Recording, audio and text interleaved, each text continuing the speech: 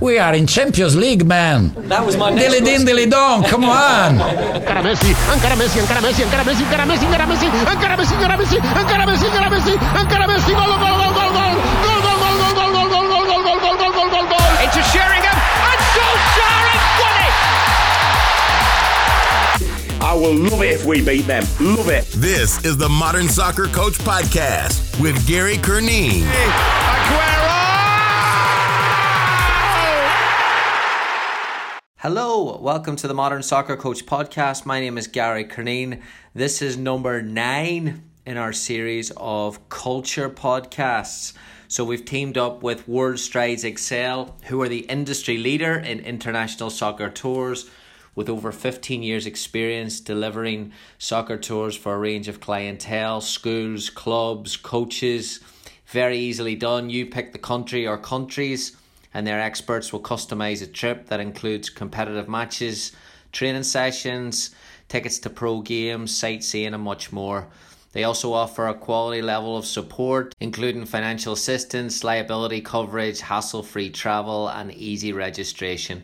So not only are we doing these culture podcasts with World Strides, we're also teaming up with them to bring you the first ever Modern Soccer Coach Education Tour to Barcelona on February 6th to February 12th, 2019. So really excited about that. They are going to bring a group of coaches together from around the world to visit Barcelona, look at the academy structure, the local federation, coach education events, and then take in the experience with a couple of professional games, and of course visit the Nou Camp as well. So been wanting to do Spain for a long time and really excited to do the trip with a group of coaches who are as passionate about the game and development as myself. So details about that will be coming up very, very shortly, and we will have registration open, should be at the end of the month. So our guest for today's show is Andy Reid. He's a recently retired professional player with a career spanning almost 20 years in the Premier League with Nottingham Forest, Spurs, Charlton Athletic and Sunderland.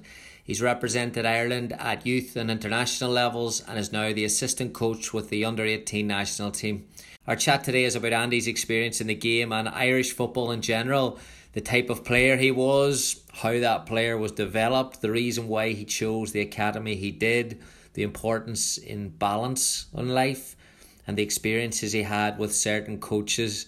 Some brilliant stuff here. You're going to really, really enjoy this. Andy's insight is outstanding, and he goes into great depth about how we should be developing the next generation of people, not just players. So a lot of brilliant stuff here. Excited as always to hear what you think about it. Please, please, please let me know on Twitter at Gary Curneen, on Instagram at Gary Curneen.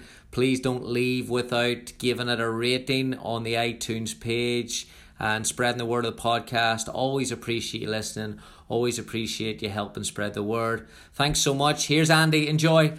Andy, thanks so much for joining me today for the Modern Soccer Coach Podcast. Excited to have you on. Yeah, it's great. Yeah, we've been planning it for a bit, so it's good to finally get around to it. First question for you. You moved to an English academy, obviously from Ireland, and you chose Forest ahead of United and Arsenal and other big clubs. Curious to see why exactly that was. Was it the state of play? Was it the opportunity to get first team football? Or was there something about the environment there? Well, I think it's probably a bit of all three of them, really. I went over to Man United and I went to Arsenal, and there was probably kind of 80 kids there on a trial week. So, to kind of get a look in, even in a trial environment was pretty difficult. Whereas, you flip that on its head, and I went over to Forest.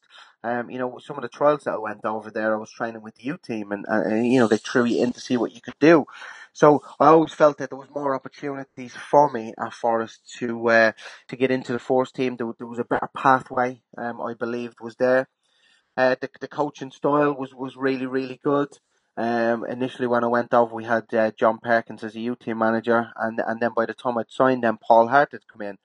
And I'm not too sure if you're familiar with Paul, but obviously Paul is one of the best coaches of young players that I've ever come across. So I was very, very lucky to be able to go into that learning environment that he created, and he was a fantastic coach. So, all them things made me feel that Forest was the right place to me. When my mum and dad came over to have a look at where we're going to be staying and get a feel for the club, they were of the same opinion. They left thinking, they were saying to me, we really like you to go there. We feel comfortable with you going there. We think it's the right place. So it was a no brainer. If the truth be told. You said, they mentioned there Paul Hart. I read a quote where you said, I wrote this one down. He was brilliant. I don't think anyone could have given me a better football education.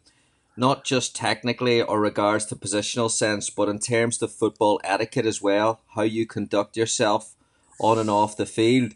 Can you talk about that football etiquette? Yeah, well. Listen, probably the best example that I would give you was when he took over as first team manager. He got everybody in the whole club together, staff, players, everybody, and he made it clear in no uncertain terms that everybody needed to be respectful to everybody else. So if you're passing somebody in the morning, you say good morning to them. You get to know people's names of people working at the club. He was really, really big on that. Because he'd experienced that because he played under Brian Clough at Forest, so he'd experienced that real family kind of community spirit within the club where everybody knew everybody and everybody respected everybody, and he was really big on that, and I thought it was fantastic, and it gave us a really good footing. As I said, other things that I can give you an example of: if you're walking through the training ground or if you're walking to the stadium and there's a piece of paper on the ground or a bit of litter, pick it up and put it in the bin. This is your environment to learn. So you create what you want from it. And all them things were very, very important. Some people might not see that as very, very important. But if you get everybody pulling in the same direction, everybody keeping the place tidy, everybody knows everybody else. Good morning, Jane. How are you? That kind of thing. It creates a real good environment and it stands you in good stead then, kind of moving forward. Helps you with your respect, with your manners. And as a young player, that's what I mean when I say how we had such a good football upbringing. The things that I learned, if you take the coaching away, the things that I learned off the pitch, things that had been enforced to me from my parents, and they were being reinforced from my academy manager Paul when we went over there. I find it really interesting because today we try and do that in academies with, it's decency, it's morals, it's manners. And today we almost have to sell that there with posters or showing the videos of people doing great stuff. And, how did Paul sell that to you? Well, listen, it wasn't that he had to sell it to us. It was expected of us. He expected us to have the courtesy and to have the manners. He didn't. We weren't better than anybody else. We weren't better than the secretary that worked in the club or the dinner lady or anything like that. We were all in it together. So when he puts it across to you that way, there's no need to sell it to you. That's just human decency, and that's footballers are no better, and they're no worse than the normal person. So we these were things that were expected of us when we came in, and as I said, they weren't really needed to be sold, especially to me because I had a really good upbringing. I was brought up with manners to treat people with respect. So for me, it was a continuation of it, and it was really enjoyable. And as I said, it was stuff that stood me in good stead for my whole career. And he also, what he did, if you kind of move away from the off the field stuff, he kind of mirrored that on the field, on the training ground, and everybody around the academy, all the coaches, they all mirrored it and to take it onto the training pitch. So there was things that Paul was teaching us as kids that stuck with me and that I found myself doing up until the last game that I ever played. Looking then at Irish football, you were part of that generation who came third in the 97 World Youth Championship and then won the 98 European Youth Championship, both at 16 and 18s. When you look at that, you think, you forget about Ireland and you think about Portugal or something like that. What was special about that group in terms of how they developed, and why have we not developed players as consistently as that since then? It's a really difficult one to put your finger on, and I suppose if we had the answers to that, then we probably wouldn't be having this conversation, me and you. We'd probably be we'd probably be running the FEI somewhere. Yeah. It's not as it's not as cut and dry as that. It's not as simple as that. There's a lot of factors go into it. I believe that generation sprang up from in and around the '88 European Championships and the 1990 World Cup. I believe that really got people into a buzz for football. A lot of kids were going out and playing football on the street after those games, and that helped develop players that we've seen in and around that period. And then you couple that Brian Kerr and Noel O'Reilly as a partnership, looking after those teams, nurturing those teams from a very young age, and keeping an eye on what was coming out was also a massive part of that. And then once you get all them things together, and then you get that group of people together, then there's an onus on the players then to buy into everything that Noel and Brian were trying to kind of impress upon us. The team spirit was second to none. We would have sing songs. The Irishness was really there. We were really, really close bunch of players. So we had ability. We had a great manager and assistant manager. We had a good support team around us.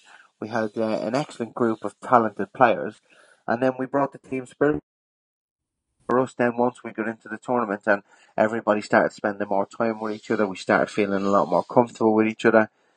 It just rolled on from there, and we got better and better as the tournament went on. And as you see from the games that we played, we beat Spain. You mentioned Portugal there. We beat Portugal 2-0 in the semi-final. They couldn't get close to us. And then we had a tough game against Italy in the final, but we managed to come out on top and beat them 2-1. So, you're talking about beating, 3 of the top nations in Europe, at their home game, so to speak, because we were playing really, really good, attractive, attacking football.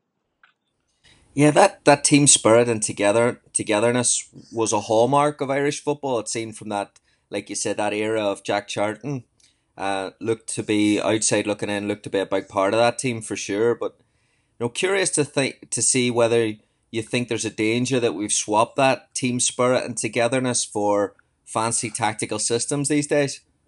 Yeah, well, I do. I think it's kind of springs from the Trapattoni kind of stint. I think a lot of the team spirit and the camaraderie and the Irishness, I feel, was probably taken out of the Irish teams and replaced with, like you say, kind of tactical, a lot of tactical work, a lot of very rigidness. There wasn't very much room for people to express themselves. And don't get me wrong, I'm not saying that you can't go and win games on spirit. You need to be tactically aware, but you can have a bit of both. And I think that kind of went out of it. With us, if you talk about the successful Irish teams and the teams that I played in, we were very, very tactically aware. We were set out, our formations were set out really, really well. Everybody knew their job. The work had been done on the training ground. But we also had that team spirit and that togetherness that maybe went out of the Irish game in that period.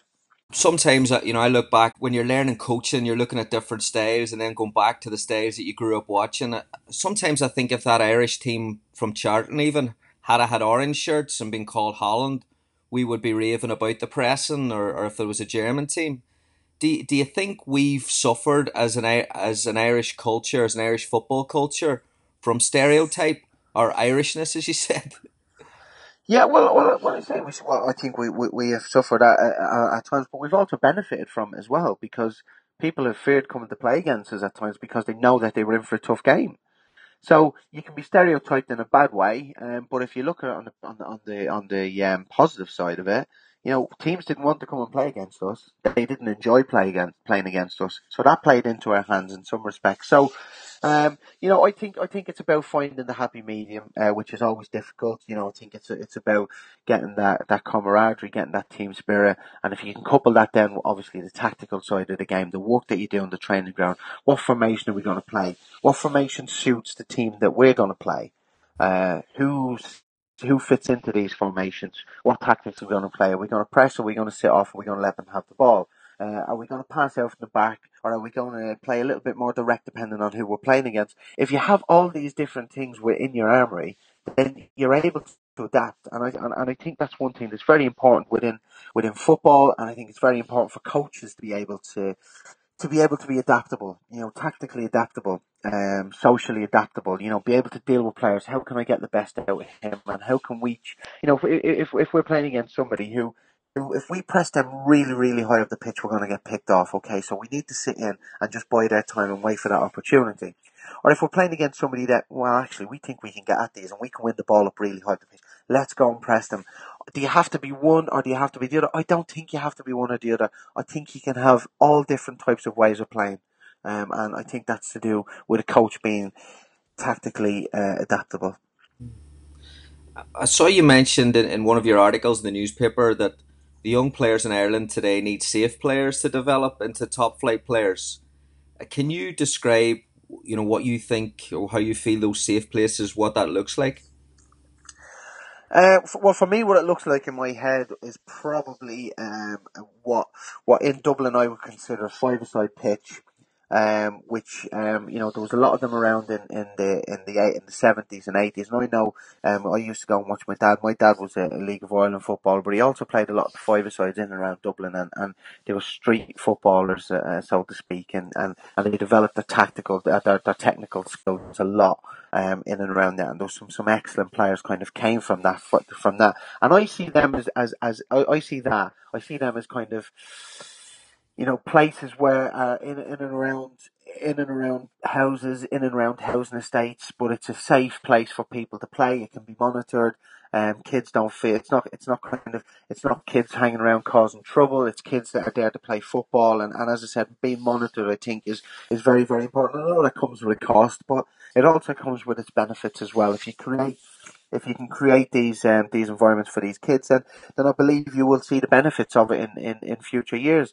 And I think that is shown in Irish football at the moment, that has gone out. We don't have that Robbie Keane, and I mentioned Robbie Keane because he's probably one of the most instinctive footballers that I've ever played with or against. He's instinctive. Where do I go to score a goal?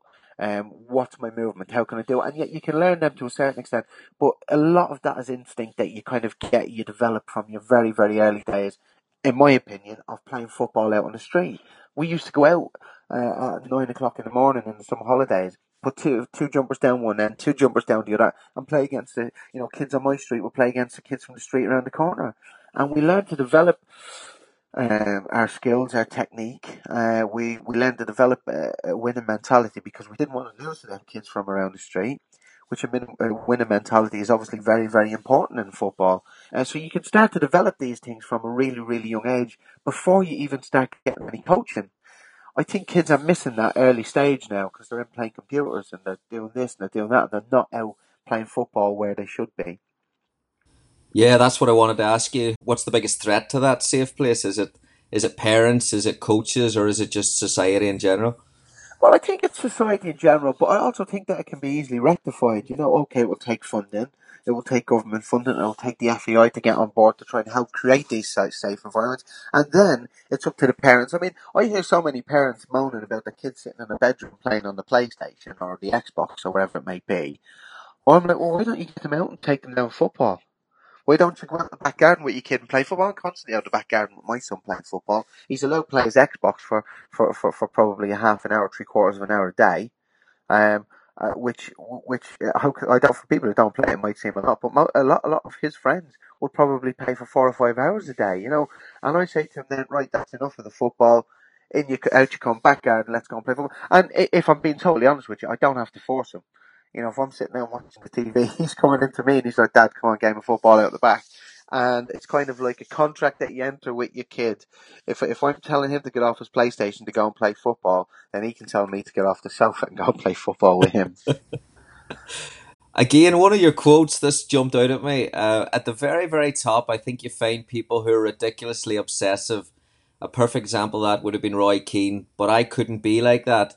And I realised this quite early on in my career, and I don't apologise for that. And that in no way is me not being dedicated to football. I just couldn't live my life like that. I love football, I adore it, and when I'm playing, I give it everything to my manager and my team, and I hate losing. But there's other things in your life. Do you think we misinterpret that as a coaching community? Yeah, I think so. I think that football was my life. You know what I mean? Football always has been, but I needed things outside of football to be able to switch off, to switch my brain off. I needed that mental, probably more so when I was playing. With coaching, I think it's different because you don't have the physical aspect of it. So with coaching, you can kind of fully immerse your brain into it without actually feeling physically kind of tired.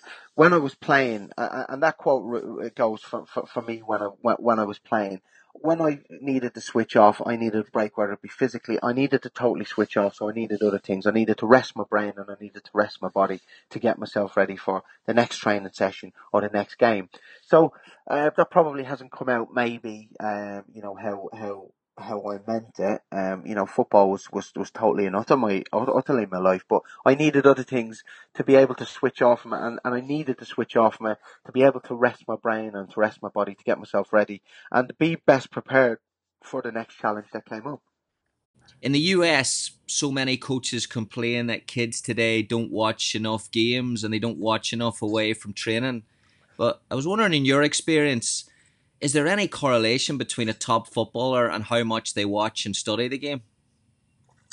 Yeah, I wouldn't say I wouldn't put a massive on it. I think it's important that a player wants to watch football for, I mean, I love watching football. I love watching a game. I always have, you turn on the TV and you want to watch a game. I'd watch any type of football if it's on. Um, I think what it is with the modern day player, and especially the professional players, the higher you go up, there's so much video analysis in the game now. I think it's so when you're at the training ground, invariably every day you're going to be watching some sort of game. You're going to be watching either you're going to be doing an analysis for the game that you've played, or else you're going to be reviewing the game. You're going to be previewing the game that you're going to be coming up with. So there's always something that you're going to be watching there. So you've got a real overload there. Now, when you go back, sometimes it's nice to turn on the television and watch a game just for the enjoyment of watching a game and not to be having to be really switched on to every single thing, because when I'm watching if I'm watching a game and we're previewing a team or we're preparing for a team on the Saturday, I'm looking at the fullback. I'm like, right, what type of runs does he make? I'm looking at my centre forward. I'm thinking, right, how can you kind of counteract their centre half? So I'm looking at so many different things that your brain is always being engaged. So sometimes it's nice to be able to kind of have that break from the real engagement into it, but still watch it for the enjoyment. Because let's not forget, when we started playing football because we weren't doing it for tactics. We weren't doing it because we wanted to play a 4-2-3-1 or we wanted to play a 4-3-3 or we wanted to press high up the pitch. We played it, like I go back to, because we put two jumpers down one end, two jumpers down the other end. We played against the other lads and we had a game and we all enjoyed it and we loved it. If we scored a goal, it was great. So that's enjoyment. So I think it's very important that we keep enjoyment in football, watching it, coaching it and playing it.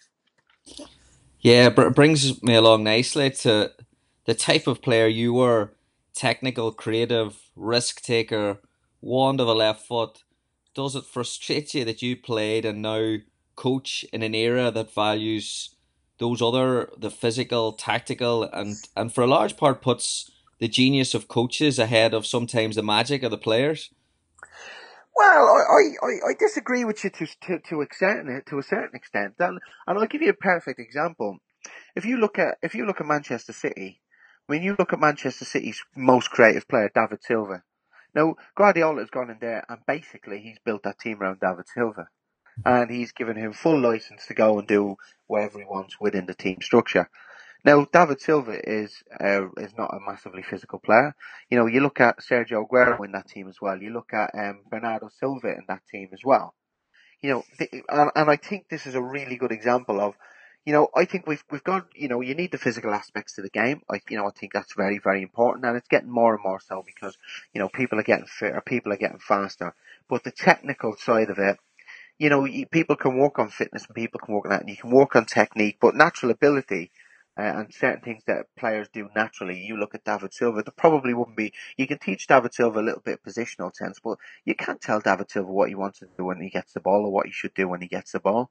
The guy is a genius, and Guardiola's realised that, and he's put him as a main focal point in his team. So I understand the point that you're making, and physical emphasis is put in. Is put. There's a lot more emphasis on it now, but I think there's still also a very very big influence by the technical players, and you find and the good example of that is Manchester City. They're dominating everything. They're dominating games of football. Physically and technically, and some of the most technical players are the ones who are the difference. Yeah, they're ticking every box, aren't they? Those types of teams. Yeah, well, when you say those types of teams, there's not too many like Not a Man lot of them. City, to Yeah. be honest with you. So they're probably in their own category at the moment, probably above everybody.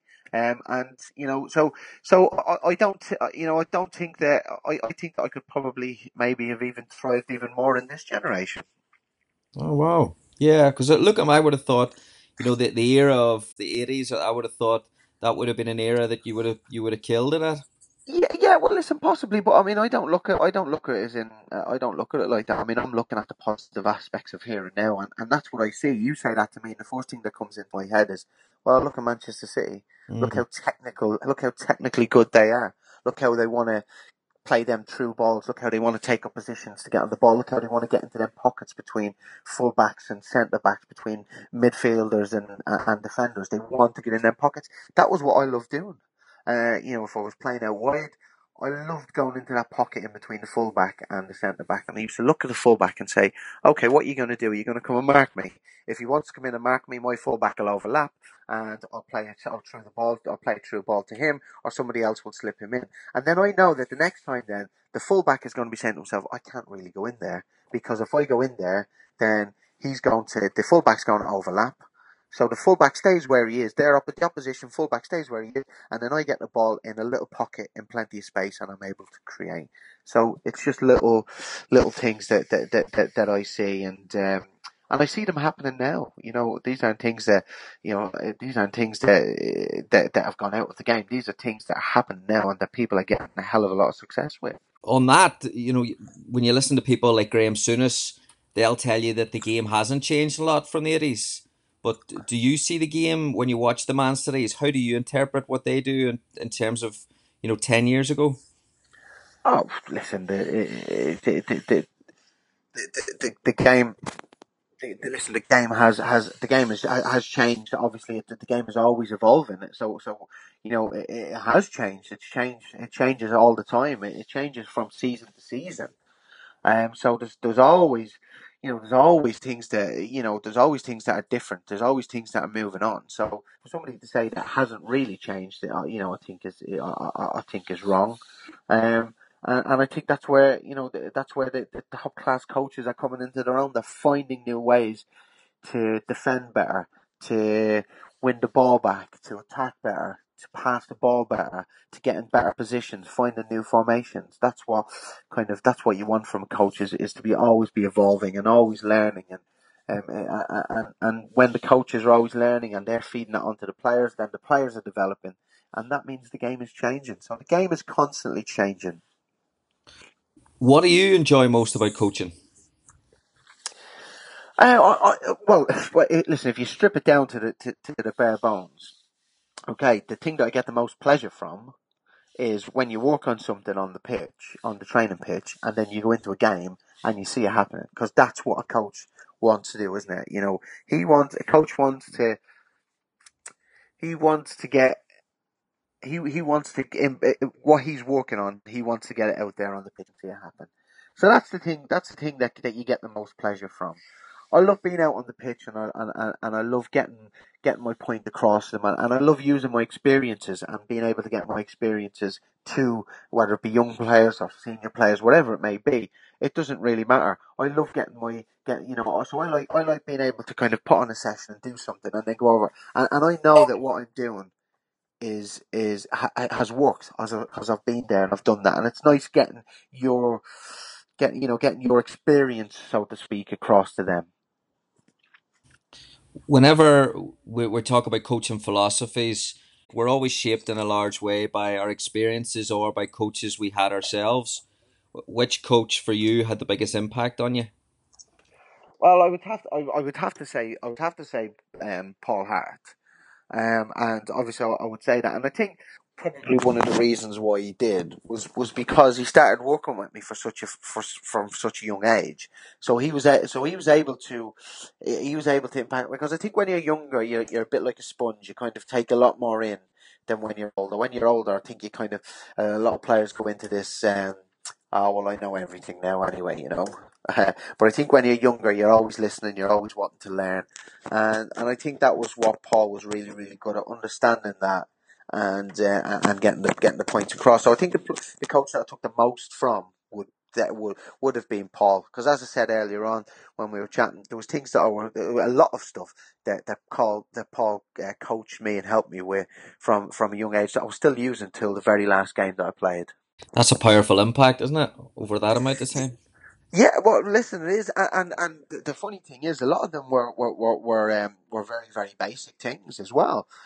Body shape when defending, positional sense, where can you be to receive the ball, body shape when receiving the ball. You know, what way do you receive the ball? Passing the ball. You know, we worked in the U team. You know, Paul was tactically very very good, but we worked on a lot of stuff that was really really basic. I'm like this as a coach now. I'm very very big on the basics of the game. Don't take that 10-yard pass for granted, that 5-yard pass for granted. Make sure it's a good pass, because you're starting off the move. You're passing on time to somebody else. Then, when somebody does pass you the ball, watch your body shape. Is your body shape correct to go to where you need to go next? Where are you going to pass the ball to? So you need your body shape correct. So, you know, all these things, I see these as basics of the game. And when you say basics of the game to some people and to some coaches, I think they kind of look down their nose a little bit about it and think, well, I already know that. Well, I think you need to work on them basics of the game all the time. I really, really do. Working with the Irish under 18s, is that a difficult age in terms of, you know, them coming into the game and just being introduced to the money side of it and the finances that they're going to get? I think they're probably not at that age yet. Where, I mean, some of them are earning, you know, decent money, as you know, as everybody knows now. But I don't think that's too much of an issue at the moment. Most of the lads that I've worked with, so far with the 18s, you know, they've really been good. They've been spot on. They've been willing to learn. They've been, you know, wanting to learn, wanting to get better, listening to what you say and taking it on board, and more importantly, trying to implement it when we do go out on the pitch. Because, as I said, that's what you're looking for. You're looking for what you do. There's no point in you working all week on something on the training pitch and then the lads going out on it for the game on a Saturday or whatever day may be, and not trying to do anything that you've coached. I mean, that's just totally useless. You know, you might as well have not spent the whole week doing that. So that's the aim, is to what you believe in what you're coaching, but also get the lads to believe into it. But to buy into it and believe in it. So when they do go out on the pitch on a Saturday, they can implement it, because that's what it's all about, is implementing it. I call it pointless coaching if you just work on stuff just for the sake of it and it's got no relevance to the game on a Saturday. Do you encourage those youth players to almost do the same as what you did in terms of take a step away from the game every now and again, have a balance in your life, or do you leave it to themselves to find that? Well, I think everybody's different, you see, and when I spoke about how I was earlier on, that wasn't what every other player was like. That was what I felt I needed to get the best out of me. So every player is different. So I think and every player needs to find a way. You know, if somebody comes to you and they ask your advice, you give them your advice based on your experience. But, you know, I'm very, very keen to stress that what might have been good for me and what might have suited me might not have suited everybody else. It wouldn't have probably suited everybody else. It'd be different. You know, everybody's different. Some people would have taken a lot more lax that kind of attitude to the game than me. Others would have been a lot more. You know, they'd have been a lot more intense and a lot more kind of on it and 24 hours a day. So, you know, so there's different ways of going at it, and not one way is right and not one way is wrong. So it's really difficult to say to a kid or say to them, you need to do it this way. When you go home, this is what you need to do, because everybody has different ways of preparing, different ways of switching on, and different ways of switching off. You've just to try and give them the best advice that you think you can. You had your differences with Trapattoni and the Irish setup, and without looking to get into the details of it, Was the biggest difference in tactics, style of play, methods of communication, or lack of communication? What caused the most tension? Um, probably all of them, I would say. Um, I think it was quite obvious that I didn't. So you talk about tactically. First of all, I didn't fit into his style of play. He wasn't really interested in technical players, especially in the midfield area. So straight away, I didn't really fit into the way that he was into the way that he wanted to play. And listen, not all players fit into the way all managers or coaches want to play. So you kind of take that on board, whether you agree with it or whether you don't agree with it, you kind of take that on board. Now you move on to the communication aspect and lack of communication and probably inability to communicate in the English language was probably part of it as well.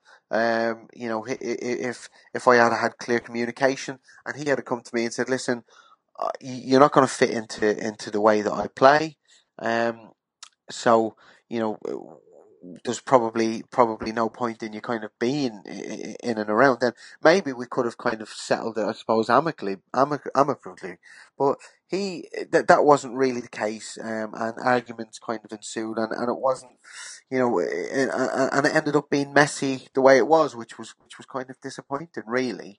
It's something that didn't really need to be, and that was the thing that probably disappointed me the most. Was that it was all made out to be, to be about arguments and to be about stuff away from football. When it all boiled down to football, it was all totally and 100% about football, and just the way he went about it, I totally disagreed with, and I let him know.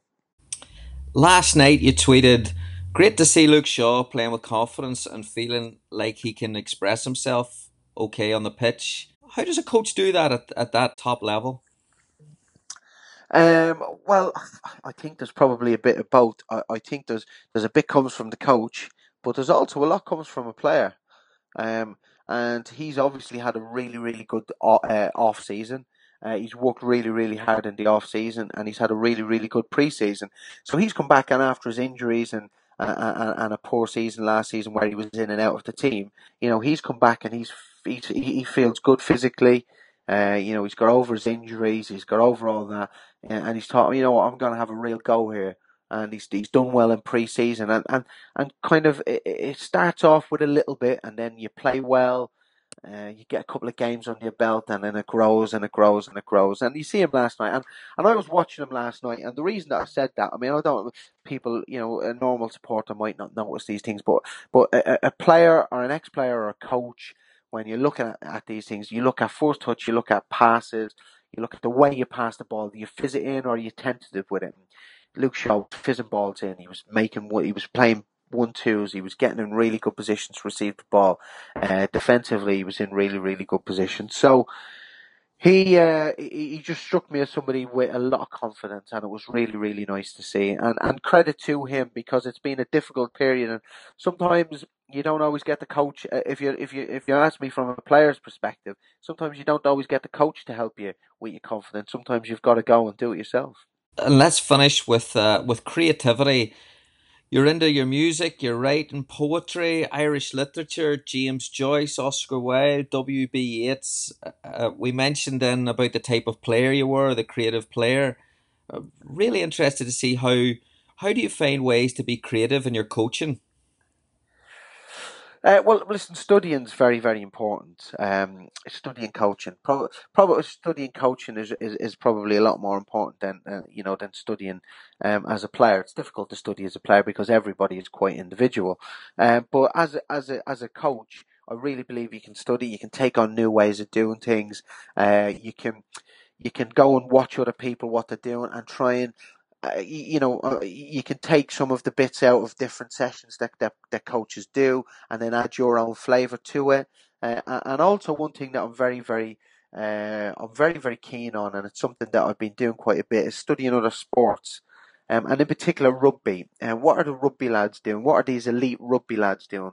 What are these elite American footballers doing? What are these basketball players doing? These really, really top sports people throughout the world. What are they doing that we can take from their sports to make ours a little bit better? And as a coach, what can I add in there that might just give me that extra few percent from different sports. So studying and see what you can take from different areas. Be open-minded to everything that's going on. And okay, you're not going to take everything on board. You're not going to want to take everything on board, but be open to it.